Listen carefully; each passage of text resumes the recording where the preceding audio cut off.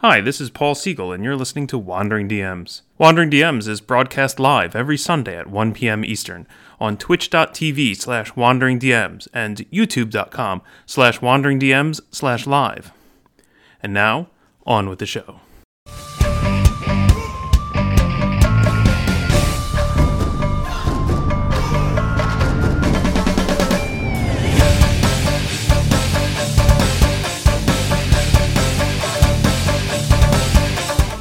Hi everyone, welcome to Wandering DMs. I'm Paul. And I'm Dan, and welcome to Season 3, Paul, yes, of Wandering DMs.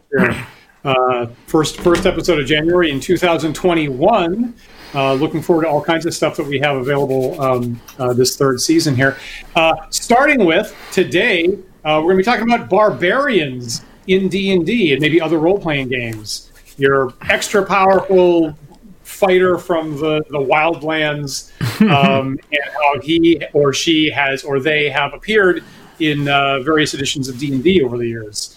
How many barbarians do you see in your games these days, Paul?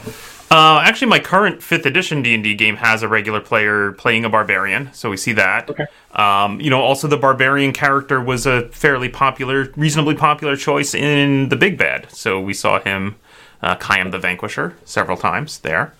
I'd say, honestly, as I look back on sort of older editions that I've played across the years, I think, if anything, it's gained popularity. Agreed. Yeah, agreed. We had, so in Season 2 last year, we had a series of episodes on what I would refer to as the 4 main classes in D&D: Fighter, Wizard, Cleric, Thieves. And so now maybe in Season 3, we're going to be digging into classes that came historically later, or what you'd call subclasses or something like that.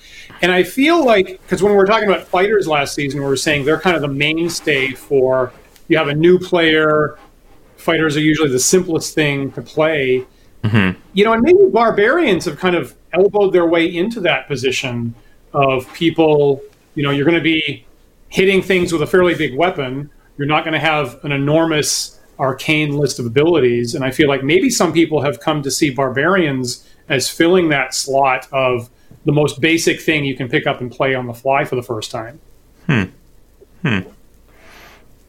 guess I could see that. They're I think that your fighter with I see William in the chat has already either anticipated or agreed with me, depending on what temporal order that popped up in. Thank you, William. So it's already 2 votes to 1, and we can put this to rest. Good night, everybody. We'll see you next week.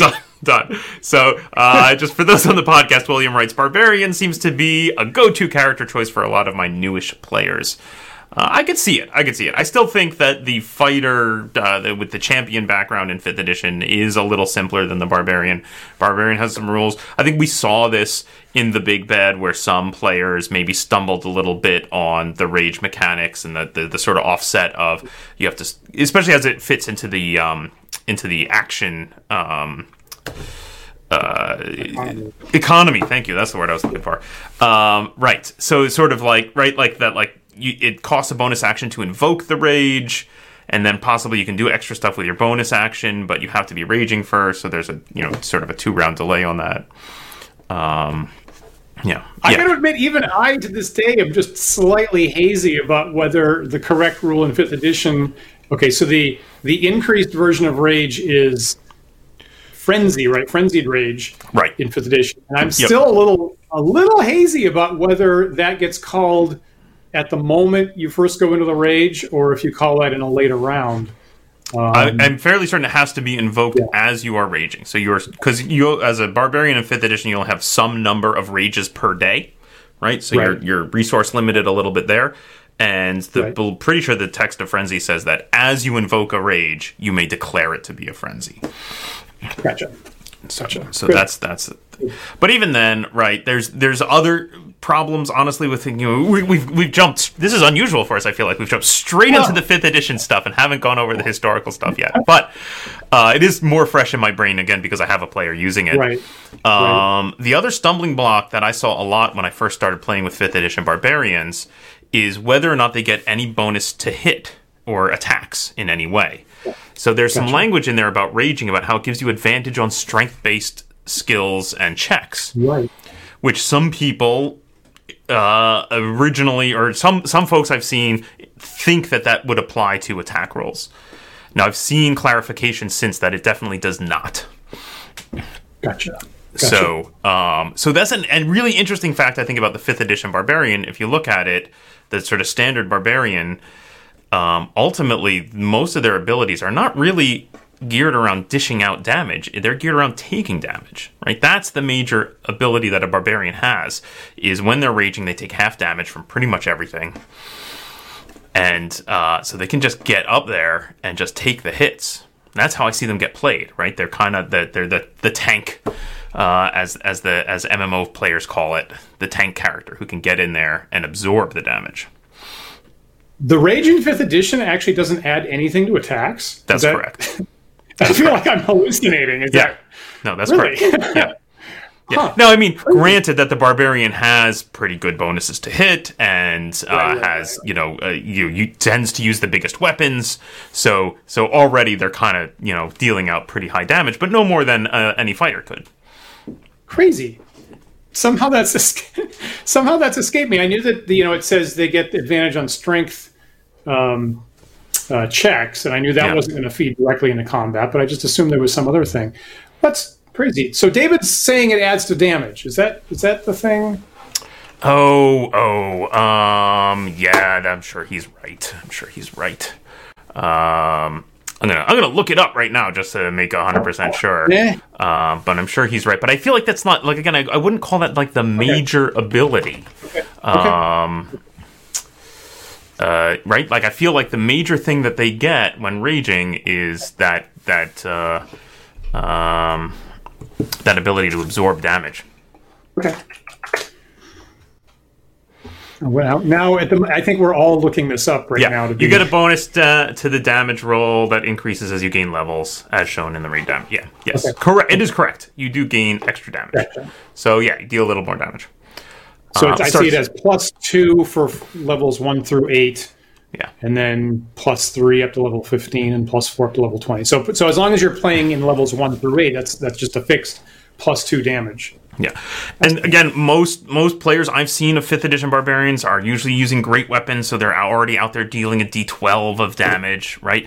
And if you go back to the Big Bad, if you look at Deontay playing the Barbarian in episode, help me out, Dan, which one was Madbird? Was that 3? 3? Great. I think 3. You can really see the tactics there, I think, really well, in that he's using the frenzy to get as many attacks as possible, and using the ability to make a reckless attack, which allows you to gain advantage on your attack rolls, and thus everyone gets advantage on hitting you, because he doesn't care, because he's going to take half damage. And the point is just to get as many dice onto the table to basically fish for crits. And that's what he's doing. He's just fishing for criticals. Fascinating. Yeah. So we all agree that in 5th edition, the basic Barbarian Rage isn't adding anything to hit, isn't adding anything to their attacks. And obviously, all of us agree that the primary feature that's interesting about Barbarian is their rage. Yes, I agree with that. Absolutely. All right. Yeah. So let's fix our surprising leap over the history and go back and see where barbarians came from initially. Before I forget today, and this will also explain why I was a little bit hazy about 5th edition rules, because as usual, my intuition, my personal mind frame is thinking about the early stuff that I was investigating in the last week or two. So, Paul, if you bring up the first image there, I have some screenshots from the first paragraph. There is from before D&D was even a glimmer in anybody's mind. That first paragraph is from Chainmail. Mm-hmm. Where they have a little bit of you have mass combat, and then you have a little bit of a historical optional rules, including for Viking berserkers. And so this isn't called barbarians. Nothing on this page is called a barbarian. They're called berserkers. Mm-hmm. Mm-hmm. You can see the only ability in that first paragraph that berserkers get is a bonus to hit, a +2. There you go. That's it. So they go into a frenzy. They cannot run away once they do that, and they get +2 to hit. Now that's in a system where you're rolling 2d6. So in some sense, that's only about half the range of a d20, right? Okay. But still, +2 on a d6 is pretty significant. 2d6, right? 2d6. Oh, okay, 2d6. Okay, yeah. Okay, sorry. Yeah. Agreed. Significant, right? Still significant, yeah. Technically, if you like, in my mind, if you were to convert that directly to a d20 system, that ought to be doubled up to about +4. I would think. Sounds about right. That and I see that William in the chat again is saying the modern class would be more accurately named Berserkers, and you can totally see that's the phrasing they used in early D&D here. The second paragraph on the screen is original D&D, 1974. This is in the monster section. You could not pick this. This was not held out as an option for player characters. So these are NPC humans that you're probably going to run into and fight in the wilderness. And again, their primary ability is they get +2 to hit. No advantage to damage, no extra damage taking ability, just +2 to hit. And then I also pulled out, this is one you could kind of miss, I also pulled out from the original D&D supplement that on deities and demigods. I pulled out the little blurb on Odin from the Norse mythos, and the very last thing, and I know people can't read all this, but the very last thing, bullet point number 4, is Odin's allies around him are inflicted with berserker rage, and basically they increase their fighter levels by 4. Okay. Is what it says there. Okay. The deity tier also does the same thing, basically, in those rules. I think you see the same thing in AD&D. You go forward to first edition, right? AD&D is just copy-paste this, basically. So you have NPC berserkers in the monster manual. They get +2 to hit, and it's basically the exact same thing in the core rules of first edition. Yep. I mean, I'll point out, again, in 5th edition, very common sort of pattern that we see for all classes is that around, I think it's 3rd or 4th level, they gain some path or some choice, right? Like you're gonna, as a wizard, you're gonna pick your school. As a barbarian, you're gonna pick your path, and one of them is the path of the berserker. So certainly, berserking or berserker and barbarians are even to still in 5th edition kind of tied together thematically. Correct. And I think that's grown over the years. They've actually kind of merged over the years, is what we'll see. Is you had berserkers and barbarians as fundamentally separate things initially, and they kind of merged into one single thing. So in this era, like in the 70s, you have a couple Dragon magazine articles early on where people are trying to work out maybe we could make Berserker a character class. And interestingly, the very first version of that tied them very closely into lycanthropy, actually. It is, of course, Berserker, in the German, to my understanding, means bare shirt. Is supposedly, historically, the people that did this wore itchy, bare shirts and I guess no other armor, and were kind of considered fierce like that. Interesting. And so the very initial attempt to make Berserker a character class kind of digs into that, and at a higher level, you can literally turn into a bear. Right? Makes sense. Just like the character from Lord of the Rings kind of thing. Yep. Or if you pick another clan, you could turn into a wolf or a tiger or a rat or something like that, or any option out of the lycanthropy list. You generally don't see that today too much, but that was an early attempt, which was kind of interesting. Fascinating. And that was a Dragon magazine article that gave that stuff? Yeah, I think that was Dragon 18. I think that was, and it's funny because that article actually had a warning tag on it for some reason of like, be extra cautious about using this because it hasn't been play tested very much. It might be totally broken. Yeah. Cool. Which I'm like, you could just have on every single article all the time. yeah, pretty much. Though I do feel like, this is, you see this very commonly as the pattern for how things get introduced into the game, right? As they show up in a magazine as a alternate rule, and there's usually like 6 or 7 different attempts at it. And then somehow eventually it gets formalized and somebody says, all right, we're going to either make an amalgam or pick the best one and integrate it into the official rules. That's a great point, because that's actually totally how the current barbarian class came about. was that Dragon number 3 actually? So Wow. the Berserker class that's tied to lycanthropy is actually in Dragon magazine number 3, as a matter of fact. So let's actually see where the barbarian. So again, we're talking berserkers. We're not talking barbarians. Yeah. So if you flip to the next slide there, Paul, here you're going to see an article by Gary Gygax. This is in Dragon number 36, and the interesting thing is that this presents Gary's D&D write-up for Robert Howard's Conan the Barbarian. Excellent. It's specifically about Conan, right? And the table there presents him through a number of different ages. You see him at age 15 or 20 or 25. Interestingly, the primary thing is that he is presented as a multi-class fighter thief, a human, obviously, fairly high-level multi-class fighter thief, with a long, with really high abilities and a long list of customized powers and abilities that goes on for 2 whole pages. Interesting. And so here, Conan's a fighter thief, really high ability scores, and he has extra bonuses to weapons, and he can sneak and hide, and he has special saving throw abilities. He can't be surprised, and on and all stuff. And one thing I will point out, he doesn't have raging. What? Interesting. Doesn't have raging. So what year is this, Dan? This is 1980. This is Dragon Magazine 36 from April 1980. 1980. Okay. So D&D's existed for about 6 years now. The advanced game is out at this point. So the interesting thing is, I feel like Conan and the sort of modern pop culture view of Conan has really shaped the direction we've seen barbarians go over the years. Here's my thesis statement. Oh yeah.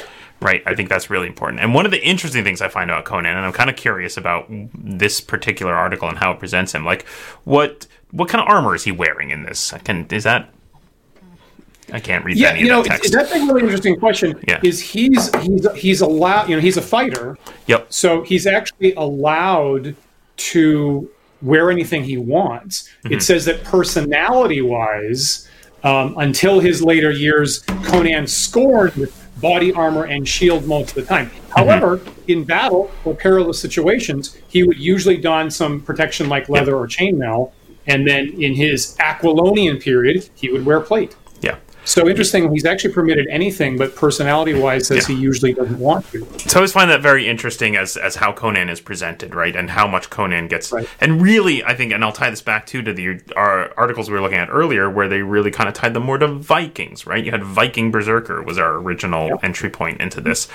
In that Conan, right, if you read the Howard books... Yeah, he's not. Yes, he is the sort of the noble savage kind of character, right? Yes, he's from a less advanced society than those that he interacts with, but he's often in armor, right? He's not this this sort of man from the wilds necessarily. Right. And I feel, and I'm trying to but however, right, if you just go as far forward as, say, 1982, when we have Arnold Schwarzenegger playing Conan in the movie theaters, now he's bare-chested and loinclothed and, wearing furs and etc., right?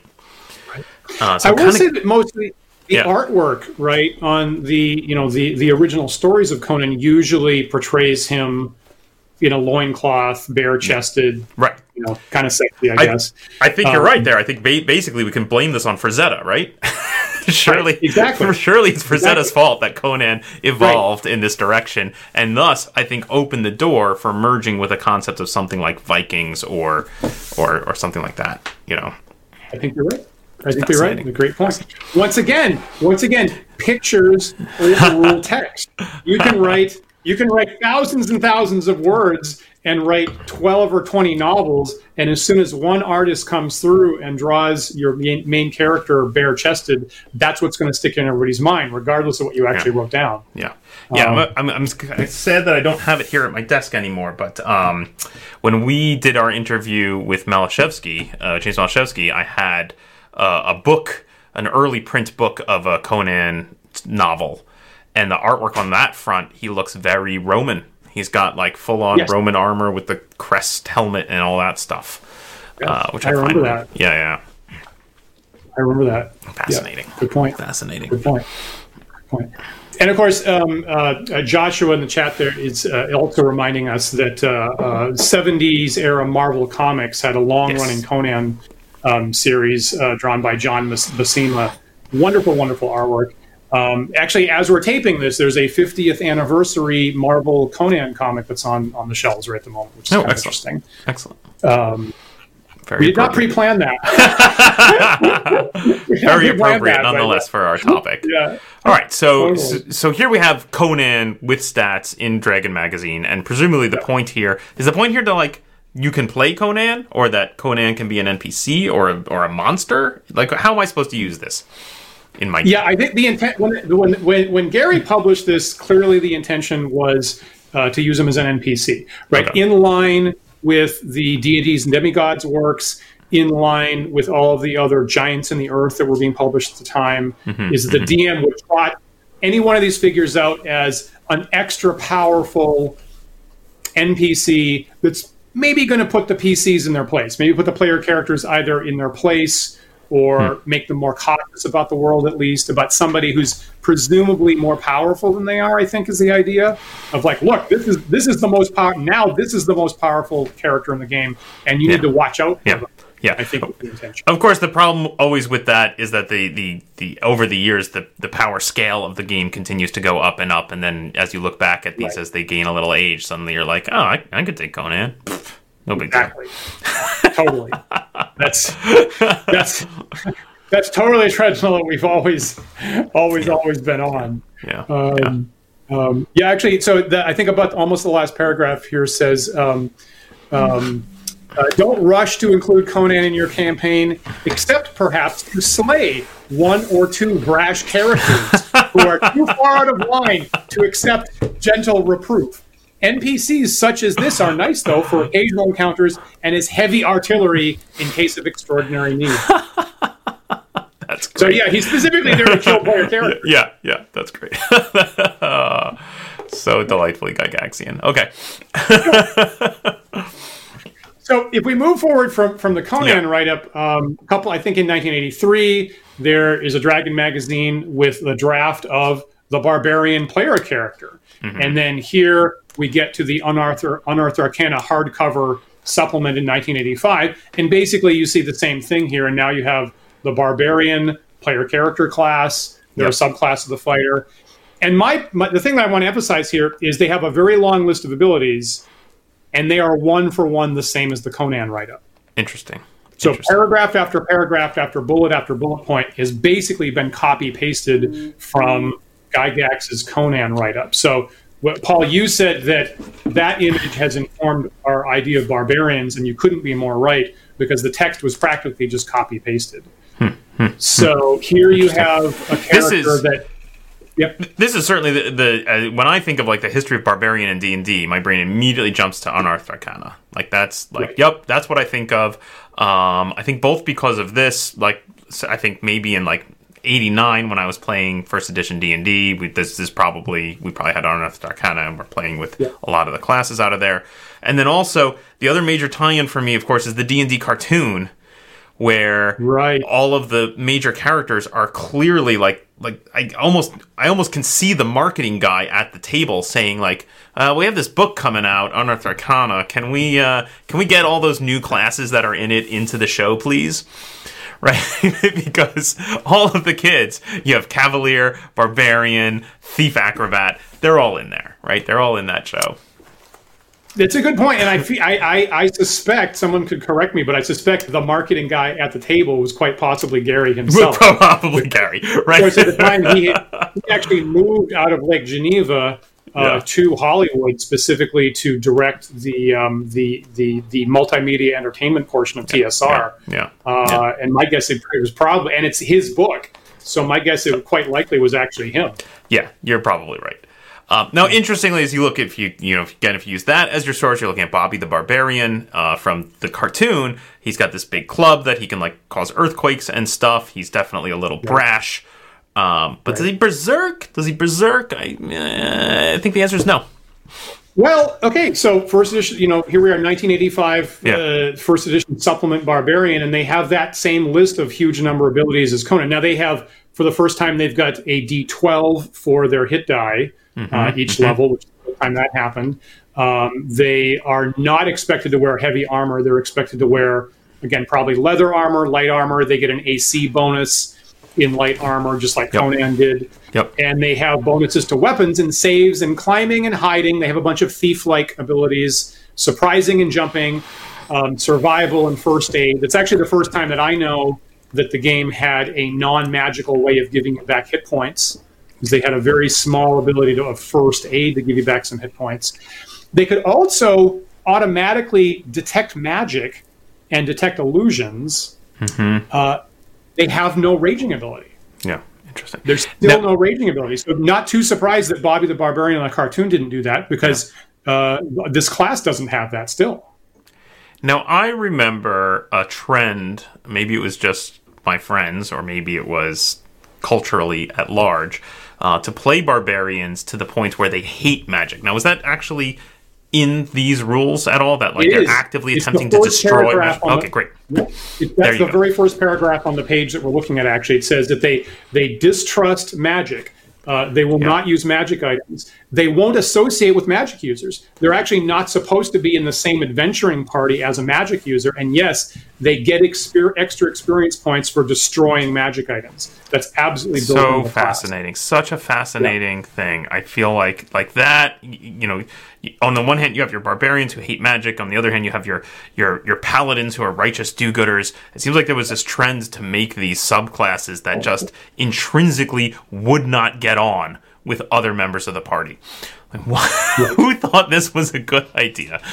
Well, okay, the creator of the game, Gary Gygax, right? He was the one introducing all of this stuff, and so I think that there was a long-running debate at the time and even now of, is it a good idea to balance more powerful mechanical abilities, more powerful numerical, bonuses with role-playing restrictions around who you're supposed to associate with, who you could have in a party, how much money you're allowed to keep for yourself, and in this case, whether you're actually required to avoid and destroy magic items or not. So you also see that with a Cavalier, right? There's a Cavalier class in this same work that does the same thing. They have a required list of opponents that they have to attack. Cavaliers go into battle and they actually can't pick what opponent they fight. There's actually a predetermined list of who they're supposed to fight first. So odd.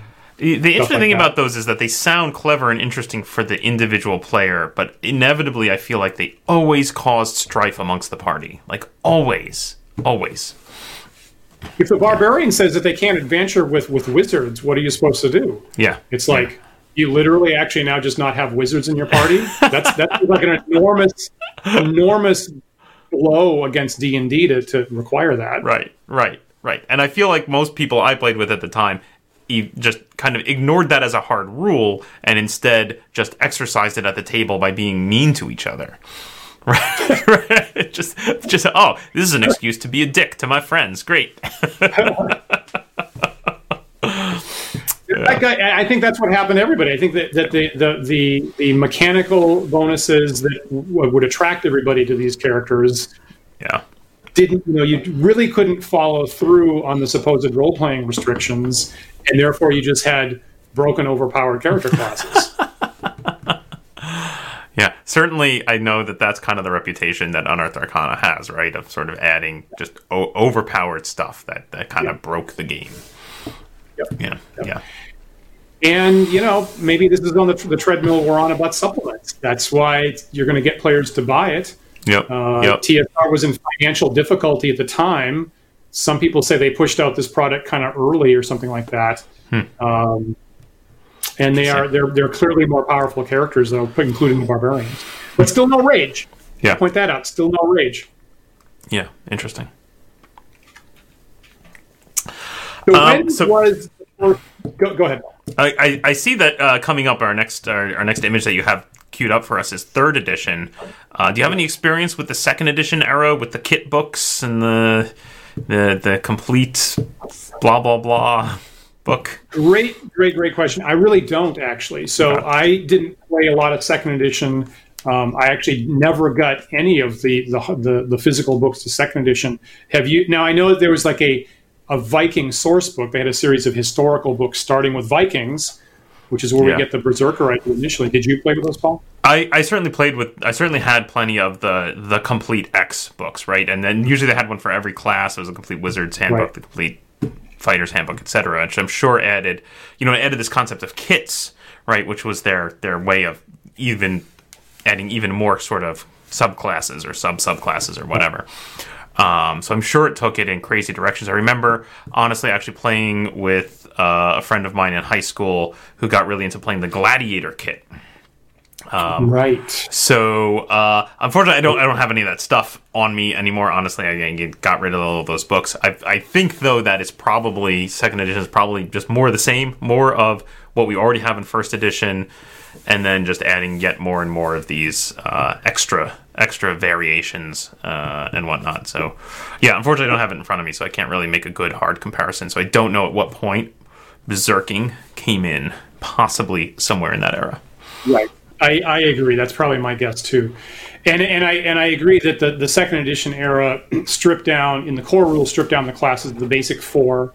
Here you go, William to the rescue for us here. Hang on, let's get this comment up here. He tells us there were several versions: a Barbarian in the Fighter's book, Berserker, then in the Vikings book, etc., even a Complete Barbarians book. There you had a whole Complete Barbarians book. Yep. Oh, really? There you go. Crazy. Okay. I'm not surprised by that. You really had every Complete Everything's book, which was honestly, I remember at first liking it as a teenager and then rapidly getting infuriated by it as we had like Drow of the Underdark, and suddenly all of my players are playing Drow, and we had the complete book of humanoids, I think, where now my players want to play centaurs, and like it just broke the game over and over and over again to the point where I was just infuriated with them, and I was like, get this crap out of here. Yeah, and I think we went through the same thing when you and I were playing third edition together. We went through the same thing, and a couple of supplements came out, and I think we got to the point where we're like, no supplements allowed. Yeah. No further supplements allowed. We're going to stop trying to balance it or deal with that. And frankly, honestly, this is how I play 5th edition now. I always say player's handbook only. Just get your Xanathar's Guide to Everything and your Elementalist whatever. I can't remember what the Elemental one is. That's the one that leaks in a lot. I'm like, no, player's handbook. That's it. That's what I want to play with. And of course, that's what we decided for the Big Bad Show last year. Is that partly having a number of different players come in week after week. We were going to stick with player's handbook stuff only to make sure everybody was familiar with it. And that itself was actually not. We actually had some issues sticking with that because the D&D Beyond software product doesn't separate things out so precisely, as a matter of fact. So sometimes you would have stuff bleed in spells from a supplement or something like that I accidentally picked because it wasn't entirely obvious they were from supplements. Yeah, definitely that software, it tries. There are definitely places where you can say filter by this source or that source, but there are unfortunately a few places where stuff can accidentally bleed in. And it's not to say any of that stuff is bad, right? Like our problem with it really, or at least my problem with it personally, is that it's just too much to vet, right? Especially for a show where we're very much trying to say, that it's a competition, so we need a fair playing field. To then say like, well, now I have to vet all this material. Exactly. Just gotta get some limits in there. Totally. Yeah. Totally agree with that. Before we move on from this page, I kind of like to deal with Josh's question that he had a couple minutes ago, actually, about 4 minutes ago. So it starts with, do you think that, if you can pull that up on screen. Give me a second there, I'll find it. There it is. All right, Josh asks, do you think that if you did enforce the restrictions, it would work? I mean, in a grown-up way where the players all agree we're going to... That's it. Have a party with some barbarians, so let's have no magic users. I think it's an interesting question. Do you think that would... so now, when this originally came out, I was a teenager. The role-playing restrictions didn't seem to work at the time. Do you think now that we're all mature, sensible... adults, Paul, that we can have a conversation with each other that wouldn't happen anymore? I mean, you could try. I mean, nothing's impossible, right? I think that it's tough, and especially when you start to look at things like Adventurers League, right? Like any time where you say, it's not a very closed system where we're going to discuss the setting up front and make sure we're all on the same page. Like once you get into like, is it official, right? Then it gets messy. Depends on the people, I think, right? Yeah, for sure. And I think there's fun to be had in that direction of, I remember a game you ran, Dan, where all the players just organically decided we're all going to be wizards. Just going to be a party full of wizards and see what that's like, and that might be fun, right? I could see a game barbarians of like allowed. All barbarians. Like, we're going to play all barbarians because awesome. And it would change the tenor of the game, and it might be interesting. Yep. You even have offshoot games, right? You have like... what's the somebody made a Hyperborea, an old school game, something Swordsman of Hyperborea. Am I getting it right? I think so, actually. Astonishing Swordsman of Hyperborea. That's the one I'm thinking of. Played a game of that at a convention not too long ago, where it's really like, yep, we were all barbarians, man. We were all kind of in that area. You could do it for sure. Maybe it would work. I mean, certainly it's a curveball in character creation to sit down as a party and say, what's our party composition going to be? All agree with that and have restrictions in that nature, versus every player having their own customized character that there's nothing in the character except what the player wanted. That would certainly be a curveball. I don't know, maybe it would work better if the DM comes in and says, this is what the campaign's about, and restricts certain character classes, like you're talking about with that customized Hyperborea game. Yeah. Right. Again, it's easier to do in a convention setting where maybe you're just coming with pre-gens and you go, here you go, everybody, here are the characters, right? Now you've super enforced it. I think it would, honestly, it sounds fun to me. I would love to play a game at this point being like, we're all going to be barbarians and we're going to be super anti-magic. Go. Right? That actually sounds pretty cool, but I think it certainly requires some setup and buy-in at the start before you're rolling out your characters. Yeah. Interesting. Cool. All right, shall we pop forward to 3rd edition? Yeah. So here we are in the core rules of 3rd edition. Came out about 2000, and here's the page in Barbarians here. And the main thing here is that now they have the raging ability that we're familiar with. So at this point, maybe that was tested in the 2.5 era, but now you actually have a core rule, the first core rule book that has barbarians in it, first of all, and the first core rulebook that has rage as their primary ability of interest. And that's almost about it, actually. The rage adds to their strength and constitution for a temporary amount of time, 4 points. They have extra movement. They have uncanny dodge. And they do have damage reduction that reduces the damage they take. And actually, those 4 abilities are it. So raging, extra move, uncanny dodge, and damage reduction. And now you have rage as the prominent number 1 ability they have that's going to be carried with them forward in future editions. Interesting.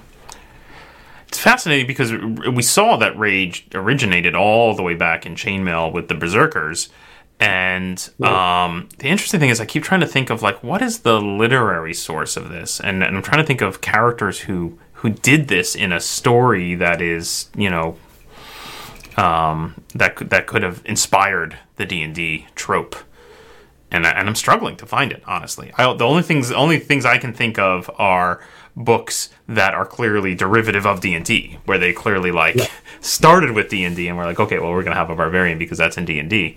Do you know of any literary types that raged? I don't. Yeah.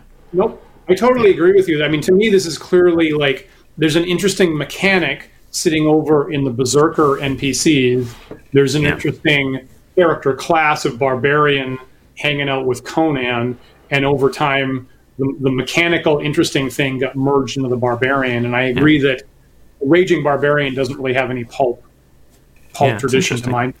It's interesting. Similar, say, to the cleric, right? Of what's the origin of the healing holy man? Good point.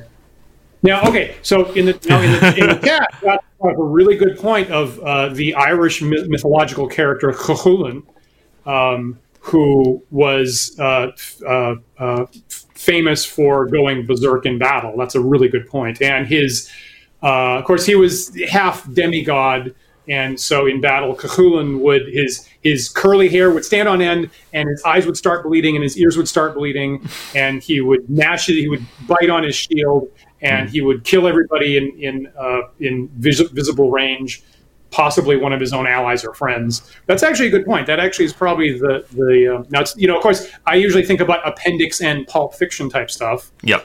And I can't do anything like that, but that's actually a really super good example of a mythological figure who totally did that. That's a really good point.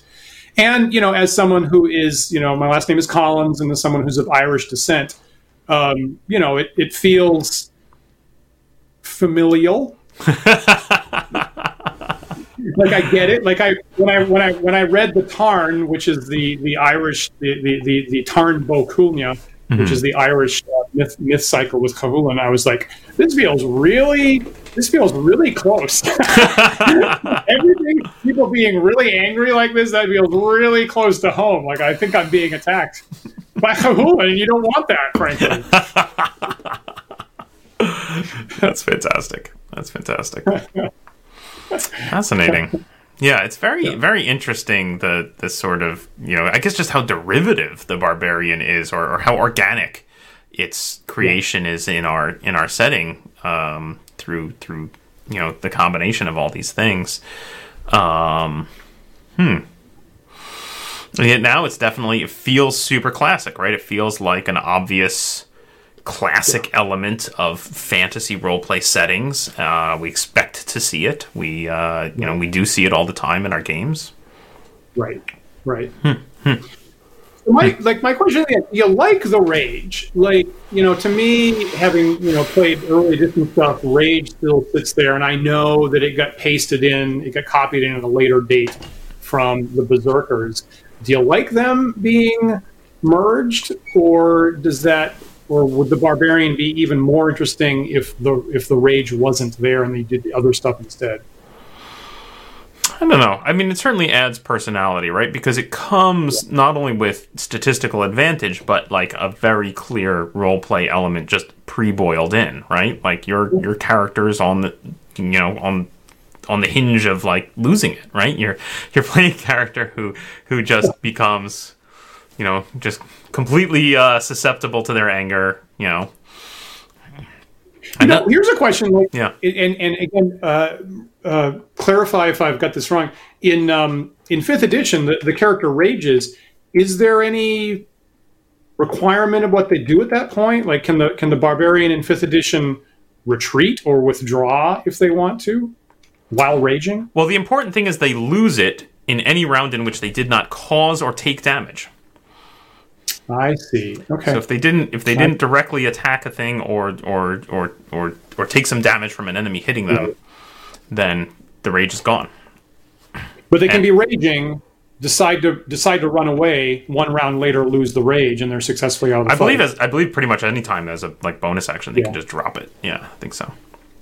Okay.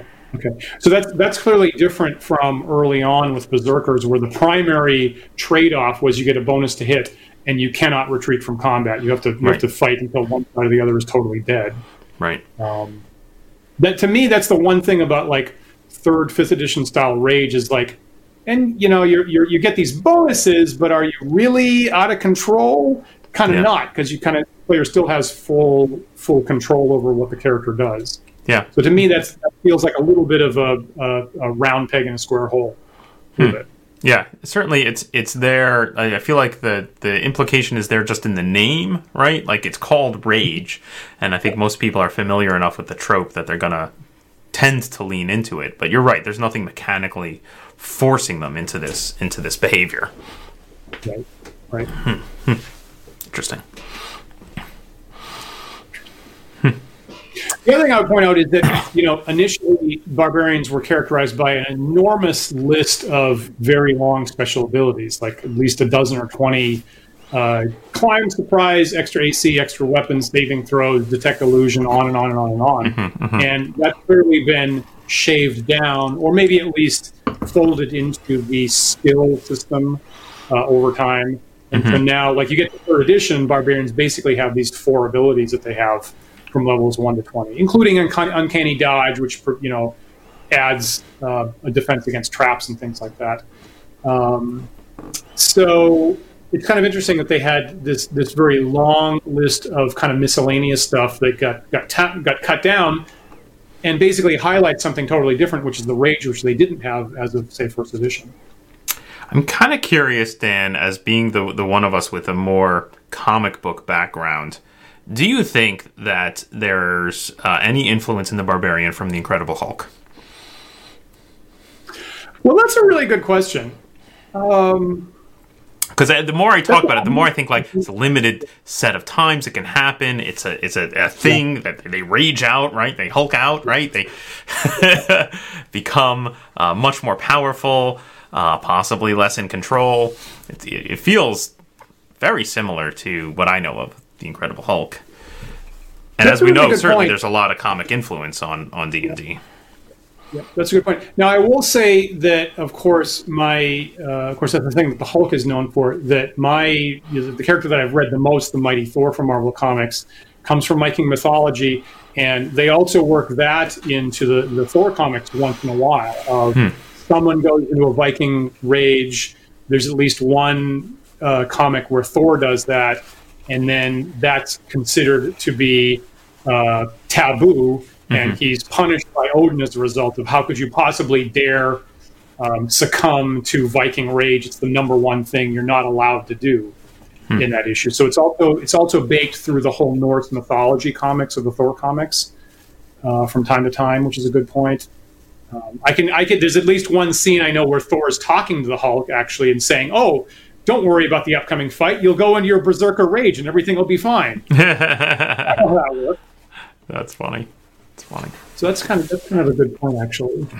Maybe we know that a number of things like from the Doctor Strange comics certainly bled into D&D. So that's actually pretty good point. Yeah. So it's interesting that we've lost these kind of negative impacts, right? Yes, you're right. In 5th edition, there's nothing that forces the barbarian to like go nuts and possibly even attack friendly targets, right? Likewise, I would say the paladin lost the ability or the detriment, right, of like just lose all your powers if you piss off your god, right? And I can see why, right? I can see why certainly players don't like to have their toys taken away and whatnot, and other classes don't have that, right? If I play a wizard, I'm not going to suddenly lose my spells because I didn't role play right. Is this good? Is this bad? I don't know. What do you think?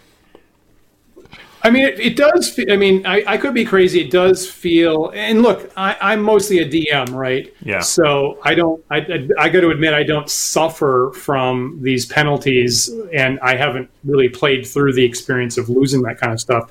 To me, it does feel like the play space is a little bit more constrained. It feels like in the early days there was just a lot more possibilities to the D&D world, that potentially a lot more dangerous things could happen from day to day. Maybe you find a magic item that just increases your level, or a wish that boosts all your abilities up to 18 or stuff like that. Or you just entirely lose your class. Paladin, something wrong, you entirely lose the class, and now you're a fighter instead. And it does seem like over time, as the system gets more complicated and there's more cohesion in the different systems, it would be harder to make that happen. It would be more punishing to the players, and therefore those kinds of like really out there happenings have sort of been taken away. And to me, it does. I got to admit, it feels to me like a slightly thinner play space because of that. Am I crazy about that? No, I see what you're getting at. It's tough, I think, right? Again, you're always going to get the fairness argument, right? The sort of, so-and-so's playing just look at like cleric versus magic user. Like my magic user doesn't have to worry about making his god angry and thus not being granted his spells. I don't know though. You're right though, because it doesn't. Yeah, you lose some ability to enforce the milieu onto the players. And I wonder if there's another way around that. I'm like racking my brain trying to come up with like how else could you have a barbarian class that encourages that kind of like lose control attitude without like actively smacking down the player and saying like, nope, you got to attack your friends. Right. Now, I will say that there's never been a version of D&D where attacking your friends was either common or going to happen automatically. I think the only place I saw that was the Dragon number 3 article that had like maybe a 1 in 6 chance. I'd have to look it up, but even that was super, super rare. There's never been a core barbarian presentation where they ever had a chance of attacking their friends, actually. Yeah. But nonetheless, not retreating is either do or die when you go in a rage. It's a pretty big penalty. Yeah. Obviously, over time, there's been this philosophy of becoming more and more and more careful about stepping on player autonomy. What I want for my character to happen, be more and more careful about taking that away. And certainly some people find that to be really incredibly taboo, to the extent whereby some people recommend you have an advanced conversation about whether charm spells or hold spells or paralysis spells are allowed to be used against player characters in D&D today. So certainly those kinds of things of taking away abilities or taking away choices in combat would be much more anathema to a lot of players today than it was at one time, where maybe the characters were more disposable, or you had multiple henchmen, and it was more expected that the characters were going to be taken away on a regular basis. Like as soon as Conan shows up. If Conan shows up, the DM is going to kill either 1 or 2 player characters. That's why I guess put him in the game, frankly. Now that would probably blow some people's minds. That's hilarious. So I'm reminded. I feel like there is still a middle ground to be found here, I guess, and I'm reminded of playing the old Hero Quest and Warhammer Quest games from the early '90s, late '80s, where again, because actually I don't know where this tradition comes from, but if you look at any time that sort of Games Workshop and Milton Bradley got together and built stuff, their core fighter character was always a barbarian, right? They never had, like, if you go back to Hero Quest, the 4 character types are dwarf, elf, wizard, barbarian. That's what you get. Really? Yeah, those are your 4 heroes. Okay. And I liked it, honestly. It was a little more flavorful, right? Like, barbarian is just a little more flavorful than, you want to play a heavy armored fighter. Well, that's a dwarf, right? Yeah. Right. And as I recall, in those games, the barbarian character had a pretty strong attack, but the like, you flubbed the roll, that you rolled a 1 effect was that every square around you got attacked, right? A little bit of damage to everything around you. So it was just, it was more like splash damage from a fireball, right? Like just like okay, well, we can deal with that if we just shove the barbarian out there, right? And don't defend him, send him out, and then there's no problem. Right. But yeah, oops, darn it, I'm standing next to the barbarian and he rolled a 1 and now I take a point of damage because he just loses his shit and flings around and flails about wildly. I like that. Right? So I kind of feel like you could have a mechanic like that in a 5th edition barbarian and it would be okay without taking away autonomy from the players. Yep. I'm not exactly sure. My brain is not connecting the dots completely into how to house rule that into being, but I feel like something like that could exist. Right. Interesting. And one thing I'll say. Yeah. One thing I'll say about Hero Quest there with Barbarian, one of your 4 main classes, is as someone that's lived with D&D all my life, I actually kind of forget that the term fighter, if you were not a D&D player and you came to that, isn't incredibly meaningful. Yeah. If someone says you're a fighter, I'm like, well, I assume that everybody in the game's all fighting, I assume, right? Everybody's a fighter. Yep. And of course, originally called Fighting Man, which comes directly out of historical military texts, of course, isn't super flavorful. So I think if I was the marketing person at the outset of D&D, I'd say, don't name that fighter, name it warrior at least, right? A warrior or barbarian or something like that would be a more meaningful name. Yeah. So barbarian, you immediately get, like, anybody would have an immediate visual sense of that, whereas fighter is pretty generic. Doesn't really tell you a whole lot for people if you're not a D&D player to begin with. Yeah. So I can see that. Yeah, I agree. And also I think there's also an element there to the old Warhammer or HeroQuest games where you're trying, you have a sort of racist class, right? Because again, you have dwarf and elf as character types, and we don't have race versus class. And there's an interesting thing there of trying to differentiate what is the difference between a dwarf and a fighter, right? Yeah. And so just saying like we are just going to let the dwarves be our heavy armored, expert martial character type is interesting. Right. Actually, that's another point. We actually didn't get into it today in the historical sequence. Is barbarians, when they originally showed up, were humans only. So Conan's a human. All the Dragon articles said that barbarians had to be humans, nothing else. You see it in that first, the Unearthed Arcana supplement had to be a human. Once you get to 3rd edition, of course, the artwork that we saw, the canonical barbarian was half-orc in 3rd edition. We're opening it up. We're giving more options. You can play any race-class combination, and we're going to present the half-orc of the barbarian. Now, I find that really surprising. That's because certainly in 1st edition we had half-orc as a playable race, and that just seems like a classic combo. I guess I'm surprised that 1st edition did not allow half-orc barbarians. When did that come into play? Is that 3rd edition? Did 2nd edition open that door? I'm pretty sure that's 3rd edition. Because 3rd edition was the point where they removed the race class restrictions. Gotcha. That to my knowledge, that still existed through all through 1st edition, 2nd edition, and 3rd edition said, we know that you're all taking races and classes and you're mishmashing them every which way, regardless of what the rules say. So now you have full authority that you can take any race and apply it to any class that you want. And now so obviously that was an opening up of the book. Now I'm sure that some people would point to that 3rd edition stock character and say this is troublesome, perhaps identifying half-orc with barbarians. Yep. But certainly a lot of people at the time thought that was a freeing and removing of restrictions from races at the time. So I think there was the habit through Gary's work in 1st edition that any kind of special thing, many of the subclasses could only be humans.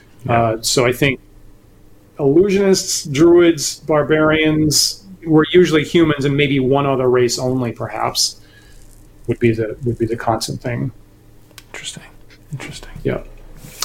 All right. Well, we are close to running out of time here, Dan. You got any final thoughts on barbarians? Well, they're interesting. I still kind of wrestle back and forth about whether the raging belongs with barbarians or that should have been berserkers only. And I got to admit, I like some kind of reflection. If you're going to rage, I do like some kind of reflection of limitation of choices about not being able to run out of the fight. And that's kind of makes it more, higher risk, higher reward. It's kind of hard for me to move away from raging that still allows you to do whatever you want. So that's kind of where I am with it myself. Once you get to 3rd edition, I'm not totally 100% happy about it, but it makes a lot of players happy, and maybe that's more important. I think there's a very subtle push in that direction with the limitation of you're going to lose your rage if you don't cause damage or take damage. And unfortunately, the thing that makes me twitch then is what I hear very frequently amongst players of finding clever ways to take damage, right? Like punching themselves in the face or otherwise doing things to intentionally damage themselves to keep the rage going, which I guess, is maybe somewhat in the spirit, but is also just feels very gamey to me, right? Doesn't, Right. Yeah, I think the way to deal and take damage is to be constantly running into the fight. Right. I guess maybe I would start imagining a rules edit whereby they have to bite their own shield or weapon and either damage their face or their shield by doing that. Maybe that's some flavor. Yeah. All right. I was recently told that I was insane, so maybe you shouldn't use that. Oh dear. I think it's a pretty fun class in 5th edition. I'm pretty happy with it, honestly. I like this. I like the notion, honestly, of them being more defensive than offensive, but like it they're inclined to offense because of that, right? Like it's a very subtle maneuver, but it's this notion that their abilities are mostly to absorb damage. Ergo, they end up in the front of the fight because that's where everybody wants them, so that they can use their ability to absorb damage. So I like that. I'm enjoying playing with one in my regular game. I was running the Citadel of the Severed Hand, which is a one-page dungeon contest winner. And so it's written for old school stuff, and there's a very minor, like 3-word thing in there about this guy's got some berserker mushrooms on him. And I spun on that for a while. I was like, what does that mean? And of course my players find it. And so I came up with a house rule on the fly of it meant that if the barbarian character ate one of those mushrooms, it would keep his rage going without the damage requirement. So which again is just, I think, helped make it a very minor magic item, but sort of makes it this, he loves them. And of course now, like, you know, when he's like frothing mad and like getting ready to fight, he's jamming mushrooms in his mouth, which is kind of funny. we all like the combat mushroom in the mouth routine. Yeah, that's good stuff. Good stuff. Yeah. That's great. All right. So barbarians. Okay, they stay in the game. All right. All right, they get a pass. There's a lot of flavor to them. Yeah. All right. We'll keep them around. Good for you. Good for you, barbarians. You've been doing well. Awesome. If you viewers have any thoughts on barbarians you'd like to share with us, any funny stories or interesting views or stuff that's happened with barbarians in your game, please share them with us in the comments. Also, if you have if there are any particular of the other classes that we have yet to cover that you would like to make sure that we cover here in Season 3, do let us know, because that is on our radar to try and fill in those blank spots. So drop us a comment below. Definitely, we'll be, and look at the chat that's already happened, because there's a lot of good ideas for optional rules or edits to your barbarians we already have. So if you build on that, we will look forward to seeing that conversation continue. Remember that you can like and follow and subscribe to us, the Wandering DMs, on a bunch of social media sites like YouTube and Twitch and Twitter and Facebook, and we do have the handle Wandering DMs on all of those sites. So please look for us there. If you prefer to listen to us in audio-only podcast format, you can find our shows on our website at wanderingdms.com. And we're also carried by the major podcast carriers, such as Apple, iTunes, and Google Podcast, and Spotify, and Stitcher, and all such places. If you are listening to one of our podcasts from one of those sites, please take a moment to rate and review us there. That helps us out a lot. It definitely does. And as usual, thanks to our growing list of patrons who support the Wandering DM show here. We have gotten so much support from you guys in the last year. We really, truly appreciate it. We're looking to build on our successes in 2020 as we go forward. If you have the capacity and you would like to join our patrons in supporting Wandering DMs, please visit patreon.com/wanderingdms, and you'll see our different tier levels there. Hoping to do a whole lot of interesting stuff this year. Sunday talk show, various game shows through the week, different benefits for patrons that we're rolling out. Normally we have a Discord chat after the show. We're actually going to skip that due to scheduling problems here today. Paul, are you starting up 10 Dead Rats again? 10 Dead Rats will be starting again this Thursday at 8 p.m. Eastern. Please join us for Season 3 of 10 Dead Rats. Awesome. I will be looking forward eagerly to that, as a matter of fact. Excellent. And don't forget that we are live every Sunday with the talk show that you're currently watching or listening to, Sunday at 1 p.m. Eastern Time. So please, we hope that you'll join us again next week for another thought-provoking discussion. We'll see you then.